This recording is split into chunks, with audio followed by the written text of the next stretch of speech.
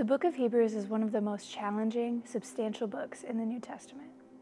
There are a few things that we think are helpful to keep in mind as we engage with the author's message. First, while we don't know for sure who wrote it, we learn early on that he had a first-hand relationship with Jesus' disciples. So the author's message is based on Jesus' teachings.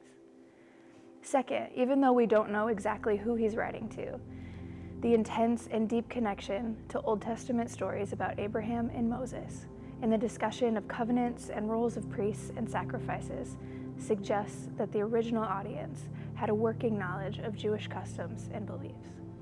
Moreover, the content of the letter suggests that they had left these old ways behind to follow Jesus. Third, as a result of following Jesus, they faced social pressure and hostility from their Jewish community, and also found themselves outside of the broader community and culture. In a collective society, being isolated and alone or in a small group without much support put them in a vulnerable position. Facing intense pressure, many of them were starting to revert back to their Jewish practices and traditions. Some had already abandoned Jesus completely, and others were drifting in that direction. More than a letter, the author writes a sermon that bounces back and forth between explaining certain ideas and encouraging those reading to keep going, to keep following Jesus. The encouragement takes different forms, including some intense and scary warnings. But through it all, the author reminds them, and us, that Jesus is superior in every way and worth following. It's a clear and compelling vision for following Jesus that we're excited to explore with you in this series.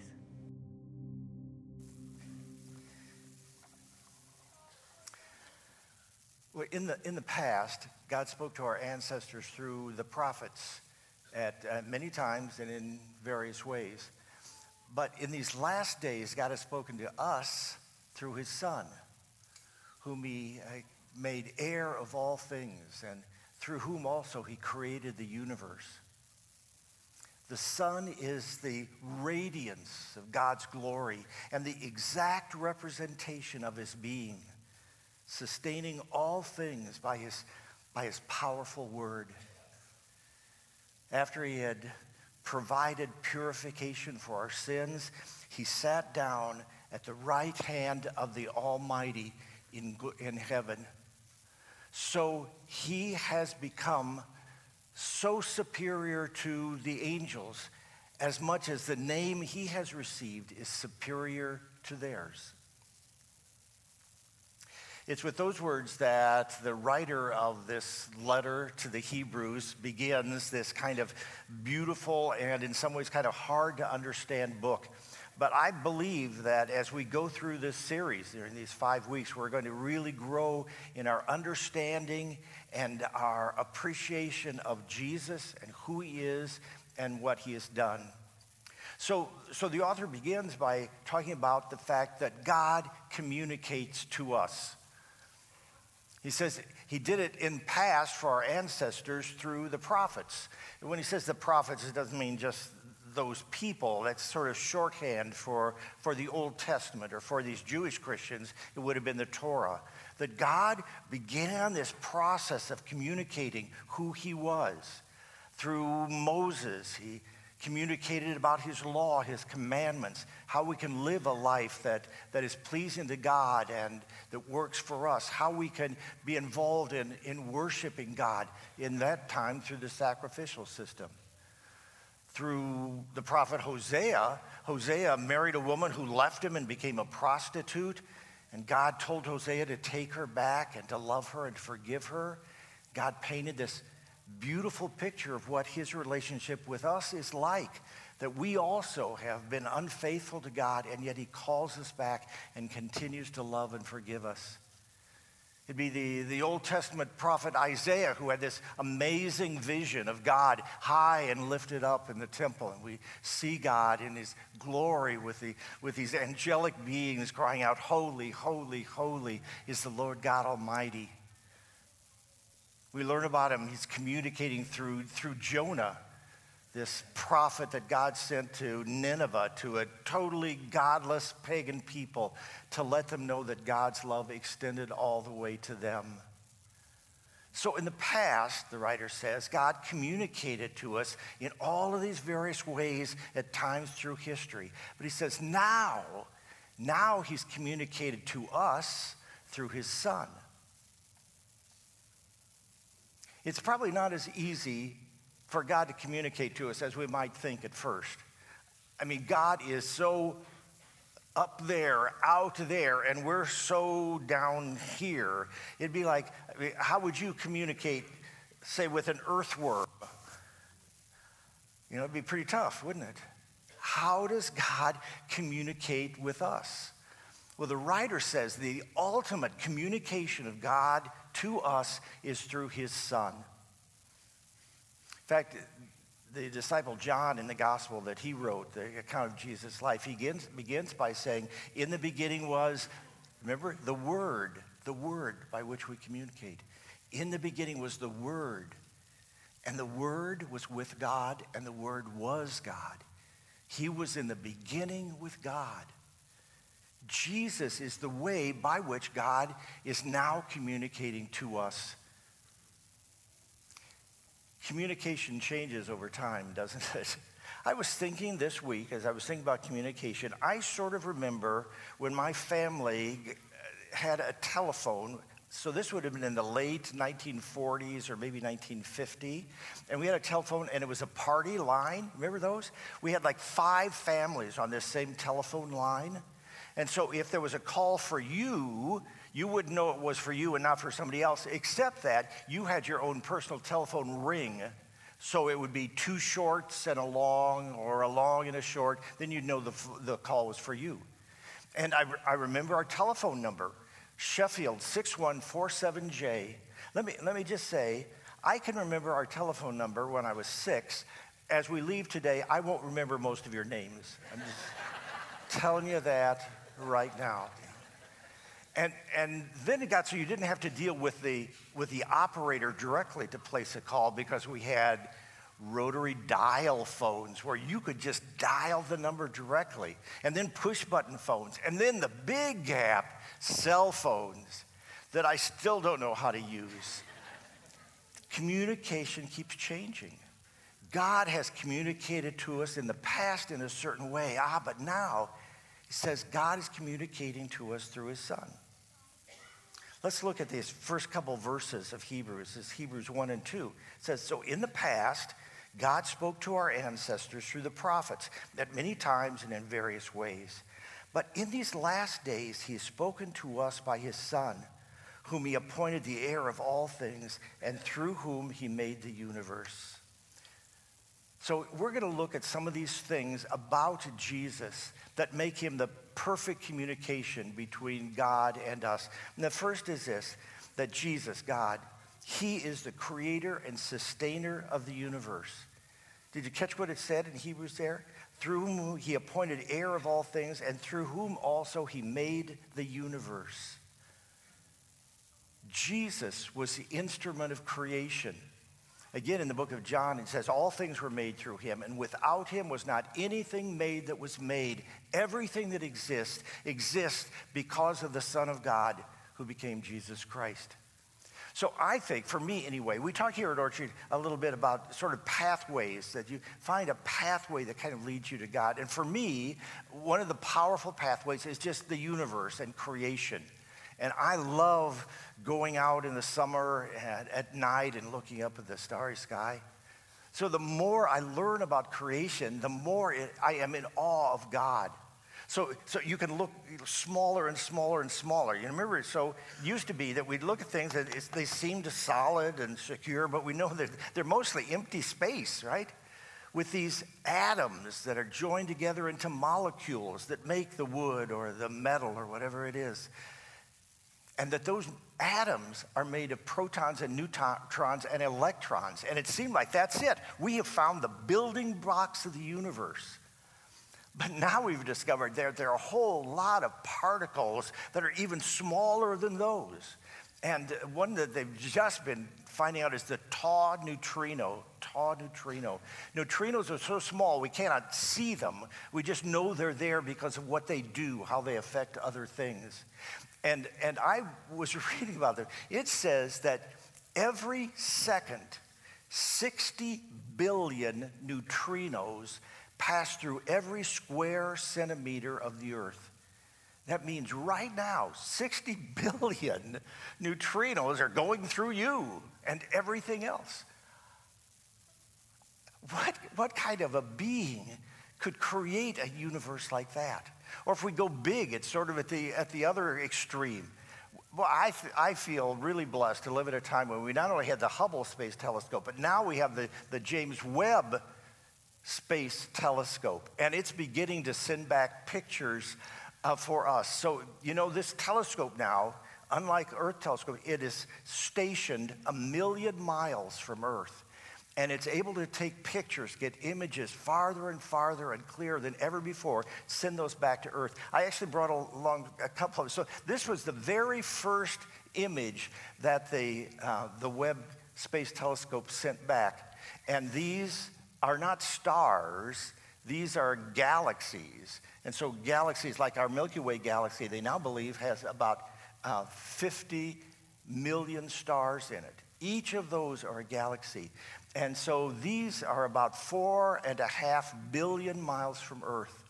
So what we're seeing there is not what's there today.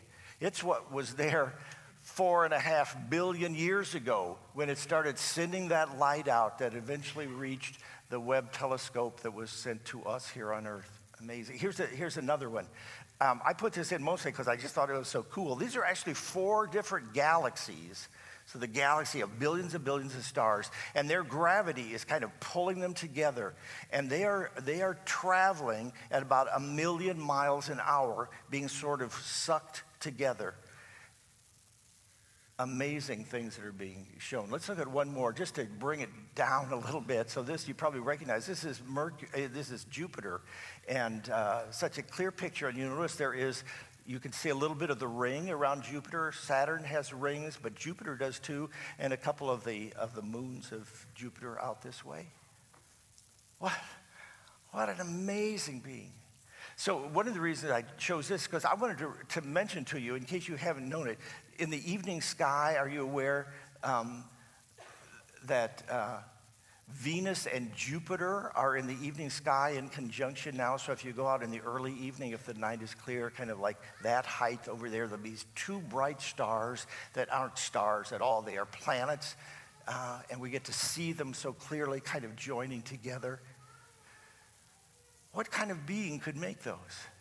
Psalm 8 in the Old Testament says, "O Lord, our Lord, how majestic is your name in all the earth, who has set your glory above the heavens. When I consider the heavens, the work of your fingers, the moon and the stars which you have ordained, what is man that you are mindful of him, or the son of man that you care for him?" See, that's how it affects me. When I think about Jesus as the creator of the universe, I am able to realize that the Son of God is so great, so big, so majestic, that I can never begin to totally comprehend who he is and what he's like. So one of the things I would encourage you and encourage myself to do is just be aware of God's creation. This is a picture that Elliot Tinson took at Orchard Hill during one of the recent ice storms. How beautiful. I mean, think about this creation just here on earth that God has made. 500 species of butterflies, awesome. But the reality is, there are 18,000 species of butterflies in the world. 18,000. 5,000 species of frogs. 45,000 species of spiders. Why? 28,000 species of orchids. What an amazing God to have created all this. So the writer of Hebrews, as he starts out by talking about how God has created, how God has communicated to us through his Son, he says, this Son that I'm talking about is the agent of creation. All things were made through him, and nothing exists that he didn't make. Let's look again at the 3rd verse of this first chapter of Hebrews. It says, the Son is the radiance of God's glory and the exact representation of his being, sustaining all things by his powerful word. And then in the book of Colossians that Paul wrote, it says, the Son It's talking about Jesus. The Son is the image of the invisible God, the firstborn over all creation. For in him all things were created, things in heaven and on earth, visible and invisible, whether thrones or powers or rulers or authorities, all things have been created through him and for him. He is before all things, and in him all things hold together. The Son of God that God has used to communicate to us is the creator of the universe. And the Bible says the sustainer of it. The reason it continues to exist is because the Son wills it to be so, and that there will be a time when God will just close it all up and bring it to an end. The Son, Jesus, he's the creator and sustainer of the universe. Second thing, that he is equal with God in everything and enthroned in heaven. Again, looking at the third verse, remember what it said? The Son is the radiance of God's glory and the exact representation of his being, sustaining all things by his powerful word. And after he had provided purifications for sin, he sat down at the right hand of the Majesty in heaven. This one through whom God is communicating to us is God in every sense. Now, it's really hard, I think, for us to understand how God exists. The Bible seems to indicate to us that God exists. God is one. That's basic. The Lord our God is one, but that he exists in three parts or three persons at the same time who are co-equal, all of them God. So for instance, when Jesus is being baptized, remember? So here's the Son of God that we've been talking about, come to earth, he's being baptized, and there's a voice from heaven. Now, if Jesus is God, who is this voice in heaven? And the voice is saying, this is my beloved Son, in whom I'm well pleased. And then a moment later, the Holy Spirit comes and descends upon Jesus like a dove. God existing as Father, Son, and Holy Spirit. And Jesus, this Word of God, is totally God. Everything you can say about God, you can say about Jesus. Jesus himself said, I and the Father are one. He said, he who has seen me has seen the Father. There's an incident in Jesus' ministry that I really like, and I kind of imagine what it's like. So while I remind you of this, I want you to just take a deep breath and hold it. Now, Jesus, the Son of God, has become man, and at some point, it's like all of this glory that it talked about, this exact representation of the being of God, just going to have to burst out. And he says to some of his friends, come with me. Anybody still holding their breath, by the way? He says, come with me. And they go up on this hill in Israel, and it's just like all of this glory of God just burst out from him, like he just couldn't hold it in anymore, who he really is as the eternal Son of God. And it says he glows like fire, and his clothes are white as snow, and he's just this amazing, glorious being. That's who he actually is. He is God. And everything that we believe about God, we believe about Jesus, his Son. So in some way that is hard to understand, when we talk about God, we're talking about God as Father, Son, and Holy Spirit. He's God. Third thing I want us to think about that the writer of Hebrews talks about for Jesus is that he's the only way by which our sins can be forgiven. Again, Hebrews 1:3 says, after he had provided purifications for sin, he sat down at the right hand of the Majesty in heaven. Now, this is a little hard to understand, hard for me at least. I have to sort of think it through. So I look out at you, and you look like good people. You dress nicely, you smell good, you're friendly people. It seems like you're a good bunch of people. But the Bible says the reality is you are not. That the core of your being, you are a sinner who has rebelled against God, who has broken his law every day.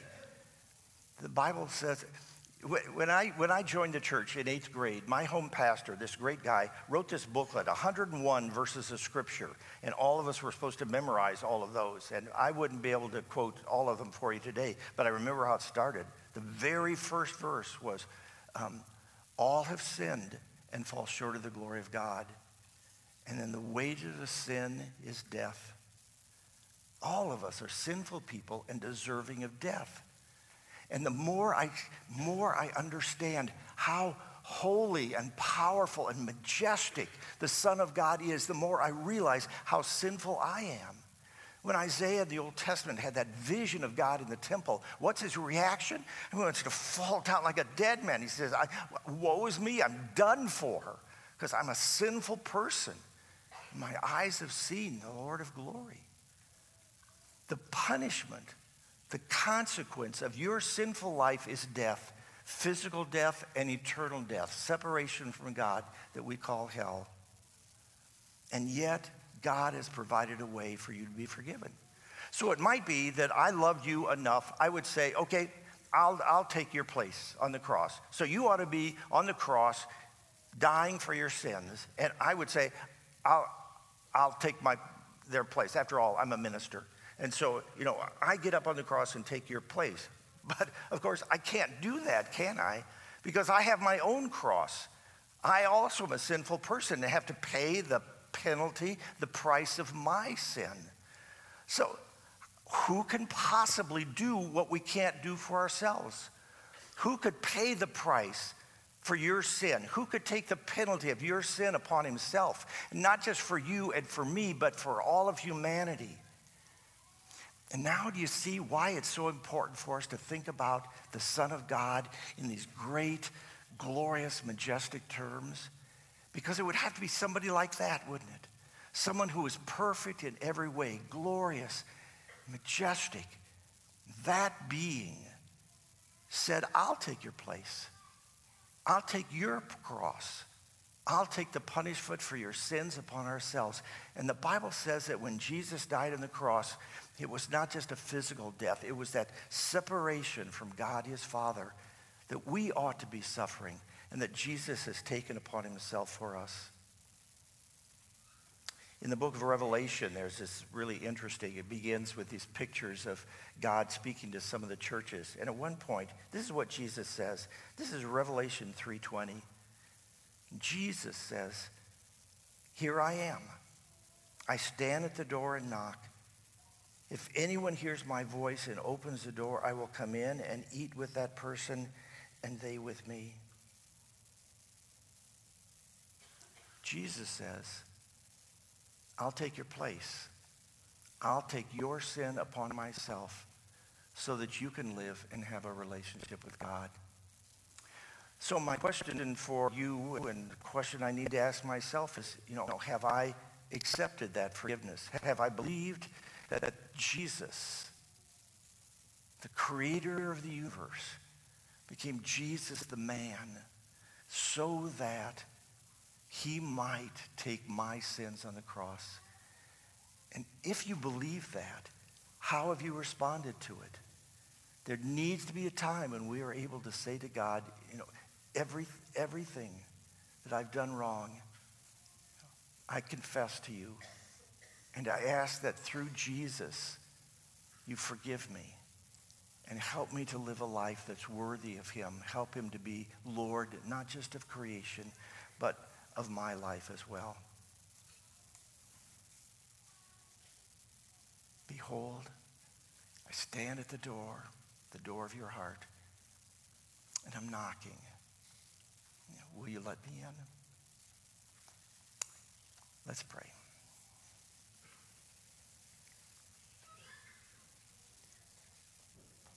Lord God, we confess to you that we are sinful people. We sure don't deserve your love or your forgiveness. And thank you that the only way that we could be forgiven through the death of the eternal Son of God has been accomplished for us. And so, Lord, we confess our sins to you. We realize we are sinful people every day. And we ask that you would forgive us through the blood of Jesus Christ, and that you would help us to live a life that is honoring to you and pleasing to you and according to your will. We pray in Jesus' name. Amen.